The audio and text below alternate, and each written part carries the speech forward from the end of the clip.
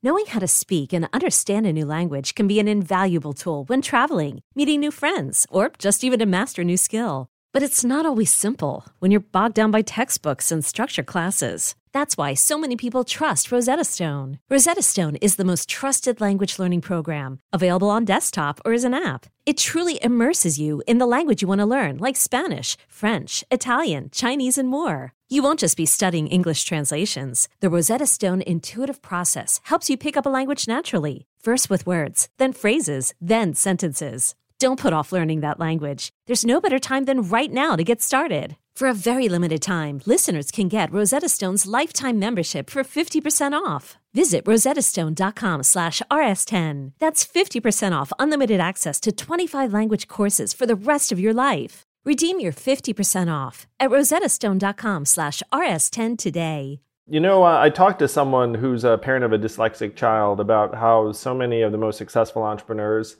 are dyslexic. I don't know if you've connected with other people on that. I think Barbara Corcoran's actually in that category too, where she is dyslexia and is also, like you, this entrepreneurial titan. 8 of 12 sharks are dyslexic. I've been on the show dyslexic. Kevin is dyslexic, Barbara's dyslexic, I'm dyslexic, Branson's dyslexic, I believe Rohan is dyslexic. So since you lived this, what do you attribute that incredible correlation to? Because having 2/3 of sharks being dyslexic is staggering. I think that, well, I know that I can attribute my dyslexia to. It is that whenever I would read something, I would have to read it many times because I wasn't not certain that I absorbed the information the right way. And even after that, like I read Think and Grow Rich every other year, and Buffetology and various other books. But after that, I also used to go out and try to practice the things that I thought that I read because I still wasn't certain that I absorbed the information the right way. So going out to practice things would really help me perfect whatever I was doing.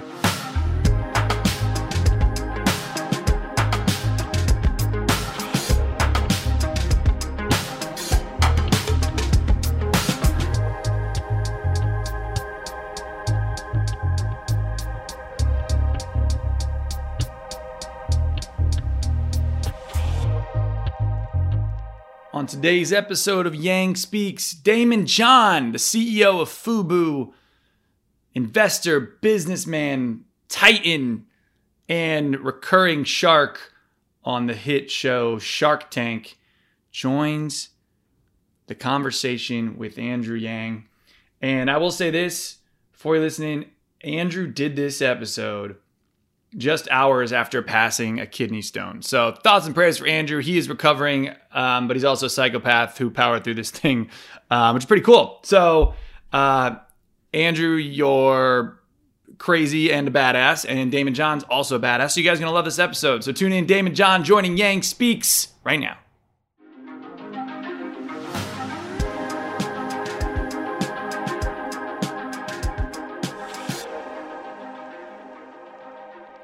It is my pleasure and privilege to welcome to Yang Speaks my friend, fellow presidential ambassador of global entrepreneurship in the Obama administration, legendary entrepreneur. You probably know him from Shark Tank or from FUBU, which freaking helped shape the culture I grew up in. Daymond John! What's up, man? It's so great to see you. And this has been such like a crazy time. The last time you and I saw each other in person, so people would never believe this, but the office of my presidential campaign was in the same office as your co-working space empire. So I would just bump into you in the elevator. And just keep running into each other. Yeah, and then the world changed, obviously, in March. How have you been like this last number of months? Listen, I've been great, man. Thank God my whole family is healthy and safe. And we did lose a lot of people, whether employees, families, and friends, probably, because New York was hit so hard. So probably about, I heard, probably about 40 people we lost in the early part of last year. But overall, blessed, healthy, and still around to fight another day. Yeah, it's been so brutal, Daymond. I know so many people lost friends, family members, and loved ones this past number of months. I mean, my parents, frankly, left the country because we thought that was the safest thing for them to do, was for them to leave. And that it turns out that was probably right. And then I got COVID myself a couple months ago, which was an ordeal. And, you know, I don't think I was ever in any real danger, but it sucked for sure. So yeah, the fact that you lost people you knew, man, that's so hard. I'm sorry. Yeah, I think it's brought an awareness to a lot of people and the value of life and how we can't take things for granted, and we just need to you know, rebuild in all aspects of life, you know. So we'll move on from there, and you know, I hope nobody else has to face this type of stuff. Well, you're an incredibly positive person, one of the most productive people I've ever had the privilege of knowing. And I do want to talk to you a little bit about like the Yankees cap you've got on, like your New York roots. Because when I referred to FUBU, I remember the first time I got exposed to FUBU was during that Gap commercial with LL Cool J, where he was just like, "For us, by us." And then I was so confused even in that day, because I was like, wait a minute, did that guy just like advertise another clothing brand while he was in a video for the Gap? There were a lot of people that were extremely confused when that happened. You know, so the story goes that LL, you know, he wore a baseball cap and he put "For Us, By Us" on the low in the Gap ad. And because he was frustrated, he felt the Gap wasn't really taking, you know, they didn't respect hip hop. They didn't respect him. They just wanted to hire him to do this commercial. And, you know, I think this reflects kind of what we're seeing going on where we talk about diversity and inclusion, because the Gap ended up spending $30 million airing that ad. And I remember us in the office looking at this going, at first, I mean, my mouth just dropped the first week. The second week, my mouth was still dropped. But by the 3.5 weeks in, I was like, these idiots don't know what they did, what's happening, because they didn't have anybody that represented the culture, whether of color or whether of music orientation in the company. So if you look at sometimes how diversity and inclusion is probably smart, you know, to have a little bit of other opinions, because think about it. They spent $30 million airing FUBU ads. Now, I do have to give it up to the Gap. You know what they did after that? They did their analytics, right? And they realized that the target market they were trying to hit increased 300% because the kids thought they can get FUBU at the Gap. They go out and rerun the ad. And I got to tell you, they were brilliant for doing that. And I'm super happy that they did that as well. That's an incredible story. So that was in the early 90s when you guys were still coming up. And one of the stories that you told me and that I got from your book was your first business was driving a van across Queens, I think it was, where you would just stop and people would get on. And how much money would they give you to get on the van?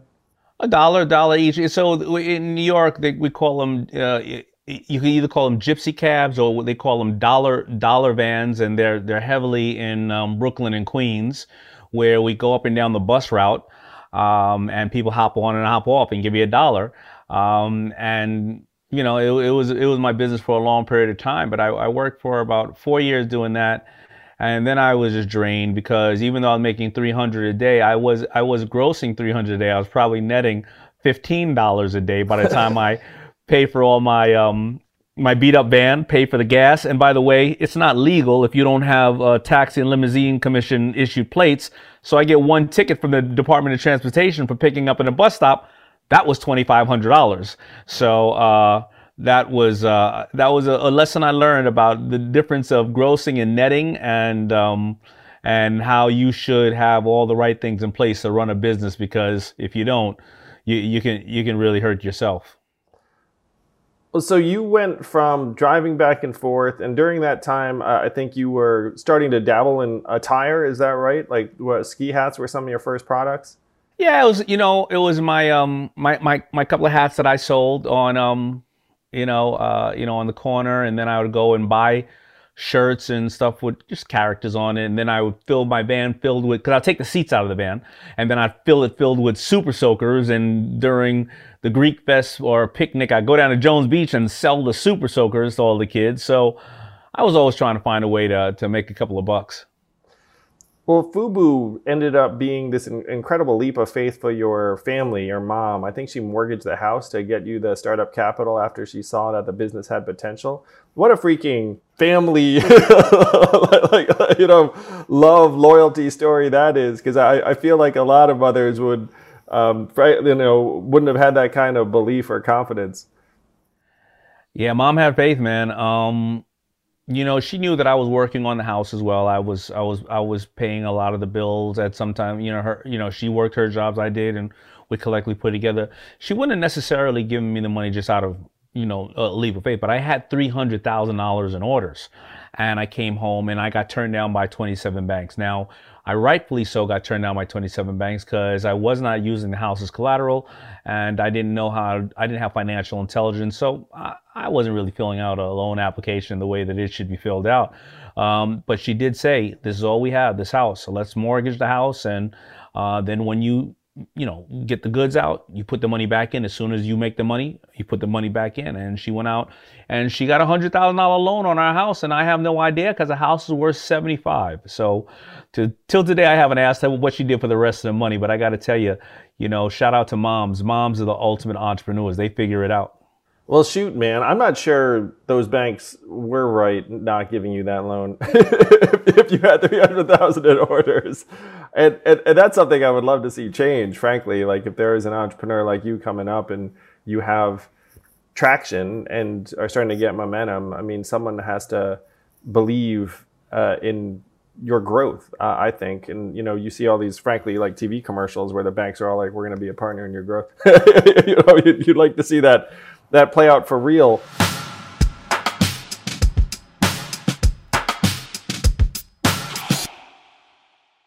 This podcast is sponsored by ExpressVPN. A few decades ago, private citizens used to be largely that. Private. What's changed? The internet. Think about everything you've browsed, searched for, watched, or tweeted. Now imagine all of that data being crawled through, collected, and aggregated by third parties into a permanent public record. Your record.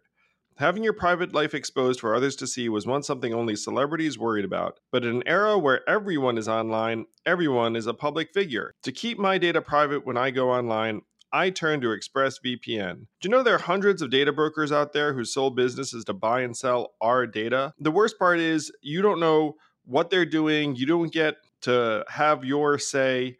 That's why I use ExpressVPN. Just hit one button and then your internet connection gets rerouted through an encrypted server. No one can see your IP address. You're completely in your own private internet. Every time I turn ExpressVPN on, I'm given a random IP address shared by other ExpressVPN customers.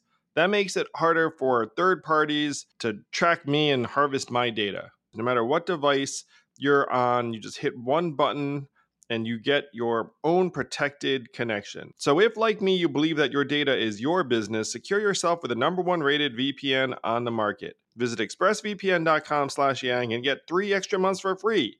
That's expressvpn.com/yang. Go to expressvpn.com/yang to learn more.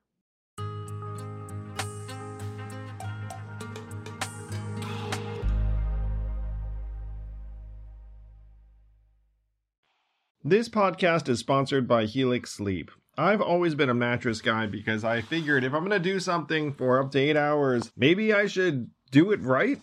And Helix Sleep lets you do it right by sending you one of 20 unique mattresses that's tailored for you. I took the Helix Sleep quiz, takes only a couple minutes, and I was matched with a Helix Dawn mattress because I wanted something that felt firm and I sleep on my back. That mattress is exactly what I needed, but strangely enough, my kids now seek out that mattress in the house and want to sleep on it even though I did not order it with them in mind. If you have a high quality mattress, it is a game changer, a huge difference maker. Don't take my word for it. Helix has been awarded the #1 mattress picked by GQ and Wired magazine. It is even recommended by multiple leading chiropractors and doctors of sleep medicine as a go-to solution for improving your sleep. Helix is offering up to 30% off all mattress orders and 2 free pillows for our listeners. Go to helixsleep.com/yang. That's helixsleep.com/yang. This is their best offer yet, and it won't last long. With Helix, better sleep starts now.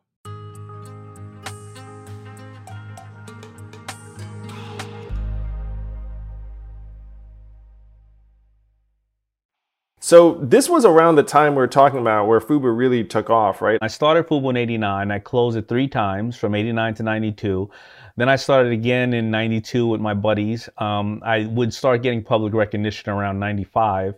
And like 96, 97 is when I started. I got obviously my bigger manufacturing and distribution deal, and I got FUBU out to the market, and that's when it started to really hit around 97, 98. Well, that's incredible, man. And so how big did the operation get, and when did you, for example, transition out of your home to like an office to a manufacturing facility and all the rest of it? Because that must have been an incredible time. You must have been still over your skis in a lot of ways, like figuring out, I think it was the year 96. I had moved 3 times. Because I turned my house into a factory. I got my deal. And I was now stationed in the Empire State Building. The word was out that FUBU was making money, so I was fearful for my life. Back in the neighborhood, so I couldn't return back to that house. And then I moved my wife, who was my girlfriend at the time. We just had a baby. I moved her to one place. I moved to Manhattan just for 4 months so I can be right there at the office, and then we moved like 2 more times. We finally got our house in Long Island, Sands Point, right around 98. I was in Asia, I was in Europe, and I was traveling most of the time in factories and stuff like that. My life was just a whirlwind, and we were right around 98. I think we started to do around $350 million annual sales, and it was a lot going on. And in the apparel business, that's a great number, but it's not the biggest number. I mean, you could think, people like Nike are doing $30 billion a year, and Ralph Lauren probably $3 billion a year, but $350 million was a lot for me. I told you I was working a van. I was netting $15 a day, so $350 million was quite over my skis. Well, so you built this household name brand, and then I think a lot of these retailers are trying to get a piece of the action in different ways. FUBU is now featured in the Smithsonian's National Museum of African American History and Culture, which must be like a real point of pride. It's like, what the heck clothing brand makes it into the Smithsonian?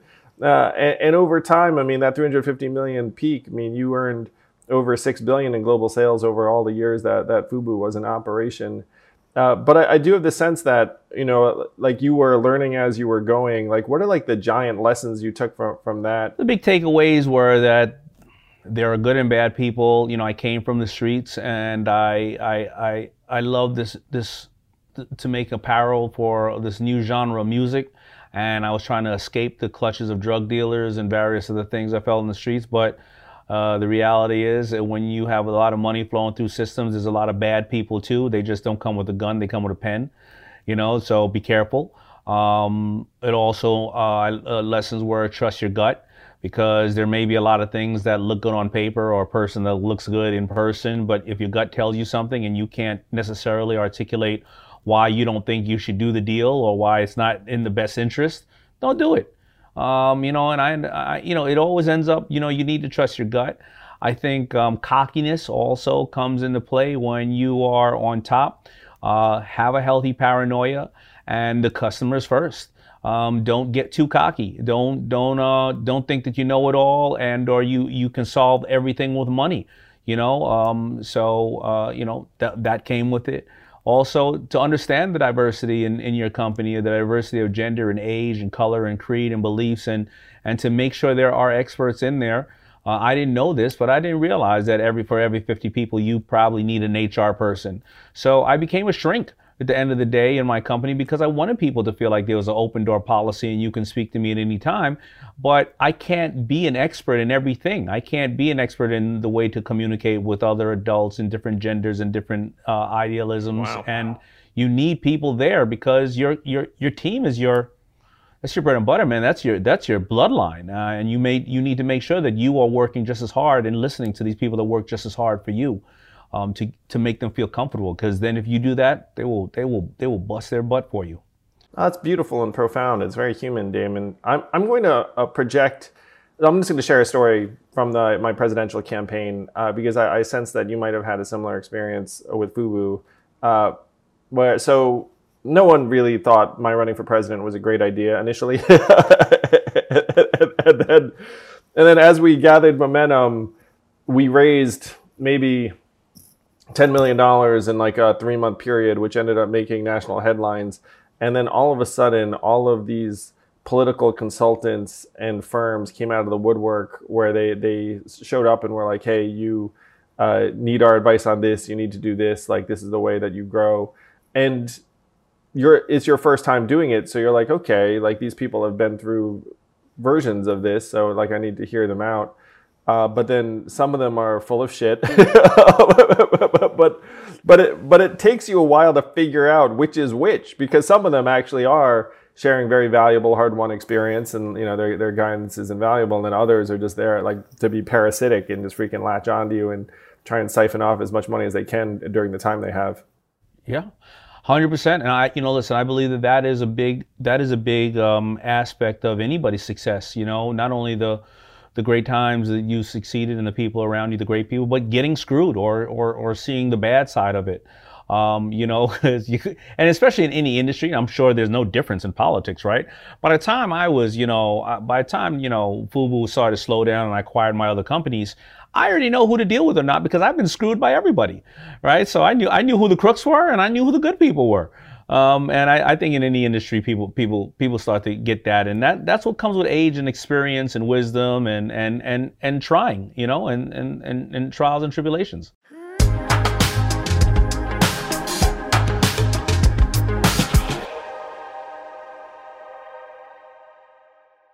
So you were running a whole series of businesses, and then you wound up hitting the public eye in a huge way. Maybe 2009, 2010, when Shark Tank starts hitting the scene. And I remember seeing the bios and being like, oh my gosh, like freaking Damon, the founder of FUBU's like on this show. it brought me back to my childhood, honestly. And all of like the cool factor that, you brought to neighborhoods all around the country.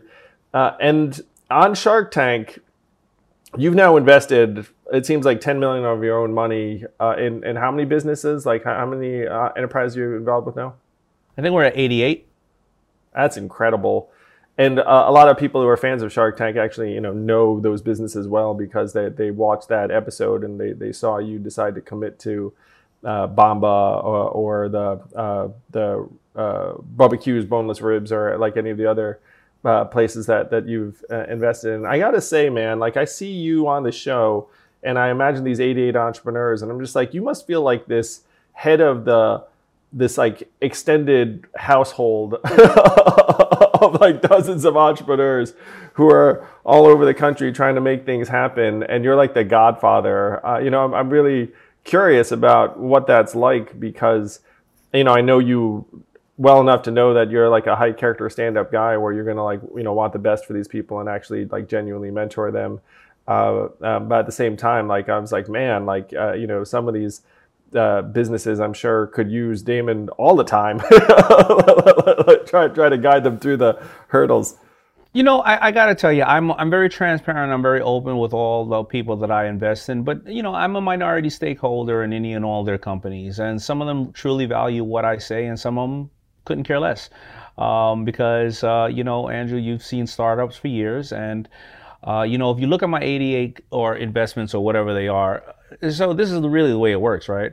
30% of them, 1/3, is probably not doing well, and COVID has only shortened their lifespan because they probably weren't able to transition. They weren't somebody who was educating themselves or understanding where the digital world is going in. Got to probably close those businesses down. Another 1/3 of them, like Bombas, they don't call me because if I say something, I'll screw them up. They're so brilliant. When you have a great founder or a great founding team, they'll call you, they'll ask you 10 things, you'll give them 10 answers, and they'll maybe use one because they're sorting out all the things that work for them. So I don't even want to bother them. It's the 1/3 in the middle that is on the fence, and they need some nurturing, they don't, whatever the case is. But often, the theory on Shark Tank is a lot of people believe that we just roll up and give you the money. I learned that the first year when I was out of $750,000 by not asking for what is your use, the use of proceeds. How are you going to use the money? So now sometimes my entrepreneurs aren't really big fans. They go, all right, D, well, if you give us, all the money, no, I'm going to give you 25% of the money and you need to get the business to here, and then that'll activate the other 25. So, but at the end of the day, they respect me. I hope they do. I respect all of them for allowing me to be part of their dream. But I wouldn't call myself the godfather. I'd call myself the weird cousin in the family, and they'll be like, I don't know if we should talk to Damon about it, but it is just it is a great opportunity for me to be part of the ones who are successful, and the ones that fail, I'm really happy that they allowed me to be part of their dream, and and I never mention the ones who fail because I don't want to mess up who they are, because somebody who failed in this business and maybe their third, they're gonna hit the gold mine on their fifth business, right? They just learn to start over a little more wisely. I'm very open about the fact that my first company was a total failure. I joke all the time on how it was like a mini rise and maximum fall. And it felt like the end of the world at the time. I was in my mid-20s. I'd lost investors, 6 figures in investment. It seemed like all the money in the world at the time. And then you pick yourself up and you learn from it and you get back at it. And you certainly embody that better than just about anyone. I actually love the characterization of you as the weird cousin, in part because what you said about the fact that when founders really have their fingers on the pulse of their business, they really do know it best.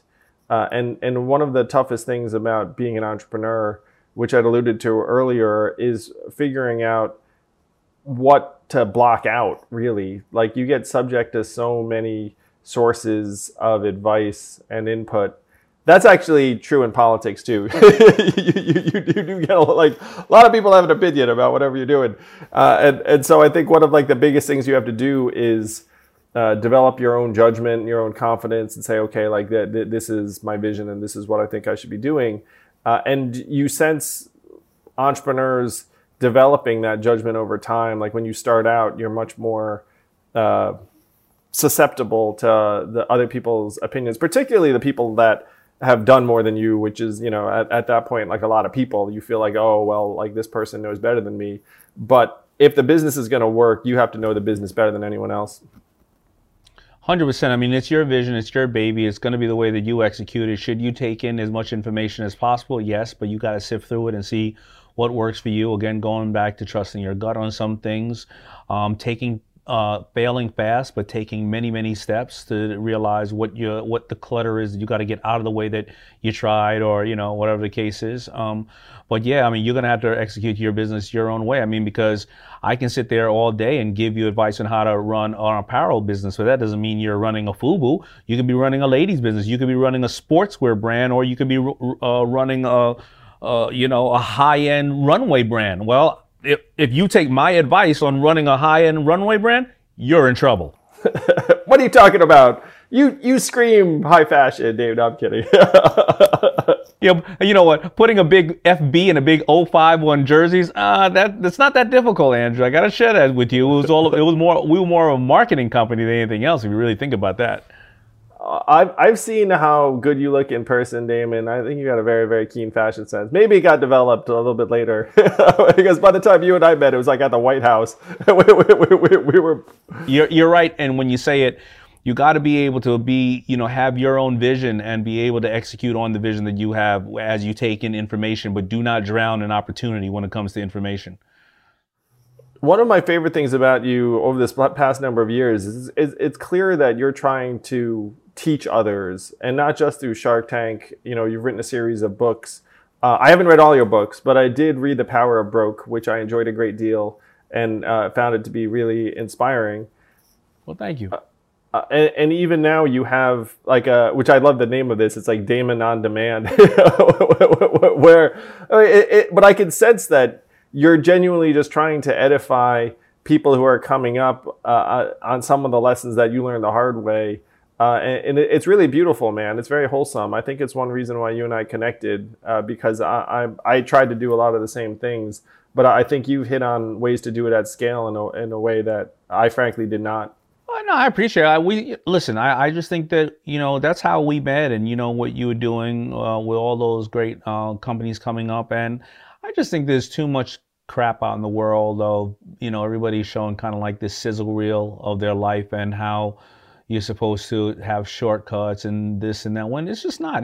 But it's not. Well, it's also not that difficult. If you could see, guys like you and me and people make it. Just, we just need to show some of the challenges in it. And okay, anything you do has challenges. But if you see a little kid like me who's dyslexic and a person of color that got left back, didn't go to college, excuse me, and my father left when I was 10 years old and I didn't have any money. If you see that I can make it, then you can make it too.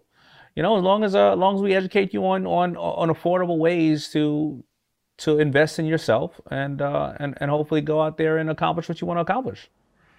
No, that's beautiful, Damon. I talked to someone who's a parent of a dyslexic child about how so many of the most successful entrepreneurs are dyslexic. I don't know if you've connected with other people on that. I think Barbara Corcoran is actually in that category too, where she is dyslexic and is also, like you, this entrepreneurial titan. 8 of 12 sharks are dyslexic. I've been on the show dyslexic. Kevin is dyslexic, Barbara's dyslexic, I'm dyslexic, Branson's dyslexic, I believe Rohan's dyslexic. So since you lived this, what do you attribute that incredible correlation to? Because having 2/3 of sharks being dyslexic is staggering.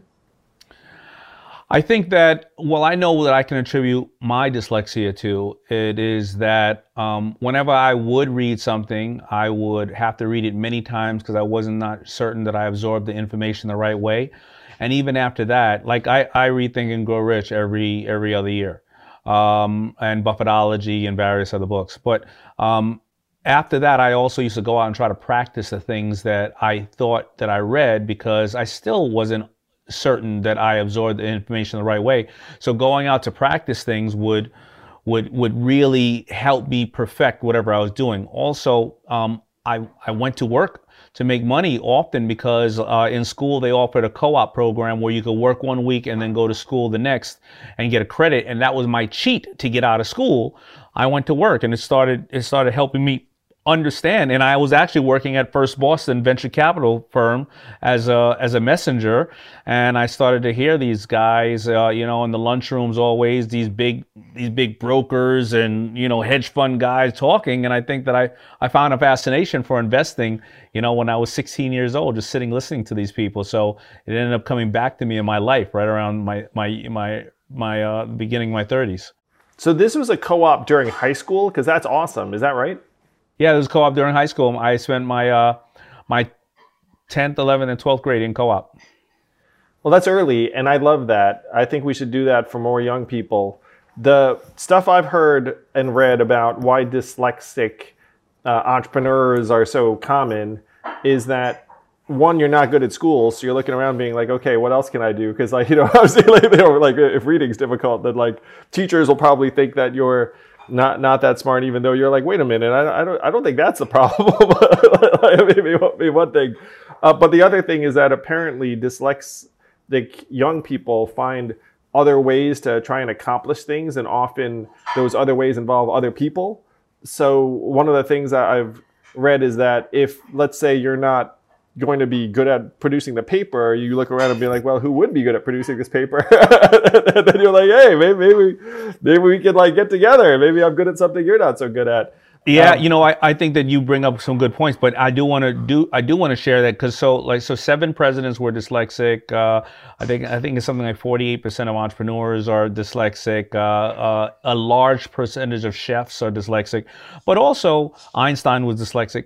But there's a large amount of people incarcerated dyslexic too, because the same thing happens. If you're in school and you're not, because if you have ADD, ADHD, there are drugs that can help those things. So that since the drug company is getting paid, they can put out more information to educate you on ADD, ADHD.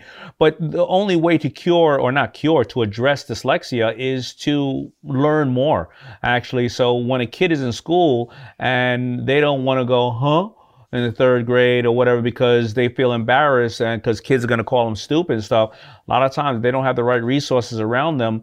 people will say, hey, I don't think you're dumb at all. Why don't you stand on this corner? I'm going to show you how to make some money, right? So I do want to make sure that as we talk about this, if parents think that there's any challenge that kids are having with whether lack of hearing or ADHD, of course, but of course with dyslexia, to go get it checked out, because it's not your kid looking for attention. You know, they don't have a pill to get rid of it. You have to study even harder. So, but I think it's something that is important.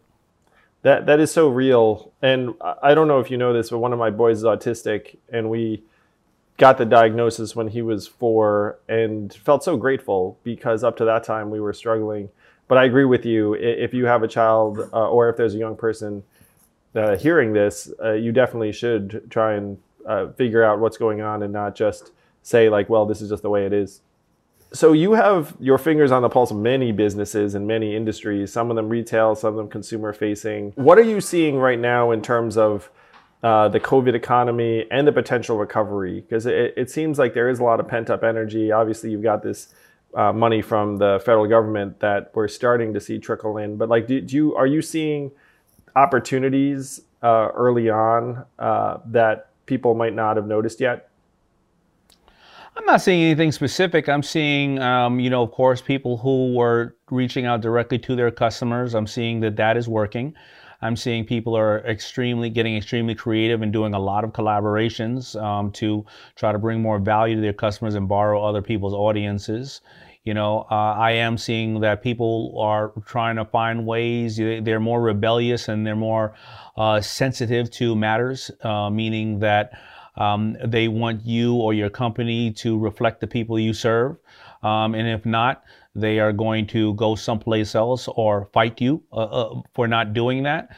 I also see that people want you to be more of a great corporate citizen. So if they're going to be able to purchase, they can purchase from anybody, but they want to know, what did you do lately for somebody? So unlike when I was coming up and I would give at the end of the year, they don't do that any longer. They say that consumer is on Zoom or at the dining room table saying, I gave 30 times this year. And you go, how did you give 30 times this year? You only make, you work at a pizza shop. Well, every time I bought this, I'll help clean up the ocean. Every time I bought this, I try to stop human trafficking. And every time I bought this, I saved a furry friend of ours from being euthanized.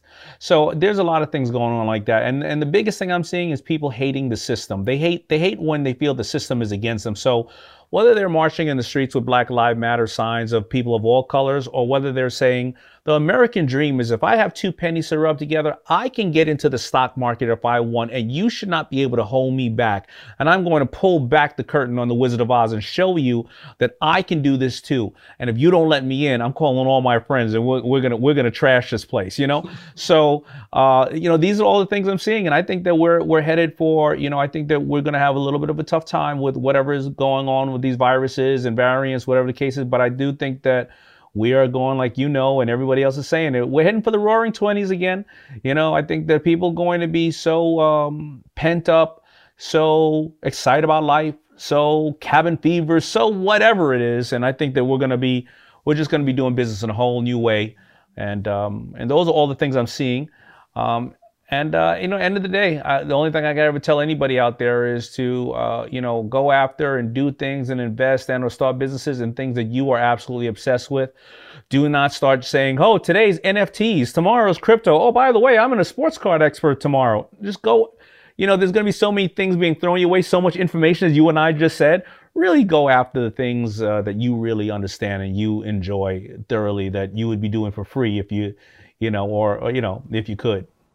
Well, that's great advice, Damon. You are one of the world's great entrepreneurs. It's a privilege to be your friend, brother. You've touched so many lives, improved so many lives, and you just keep doing it every day, man. You're an inspiring figure, and I hope people take your advice and find the thing that they are obsessed about and dig into it, because I agree with you. That's like the best way to become successful. People can sense when you're committed to something because you just love that thing versus committed to something because you think it's like, the opportunity of the moment.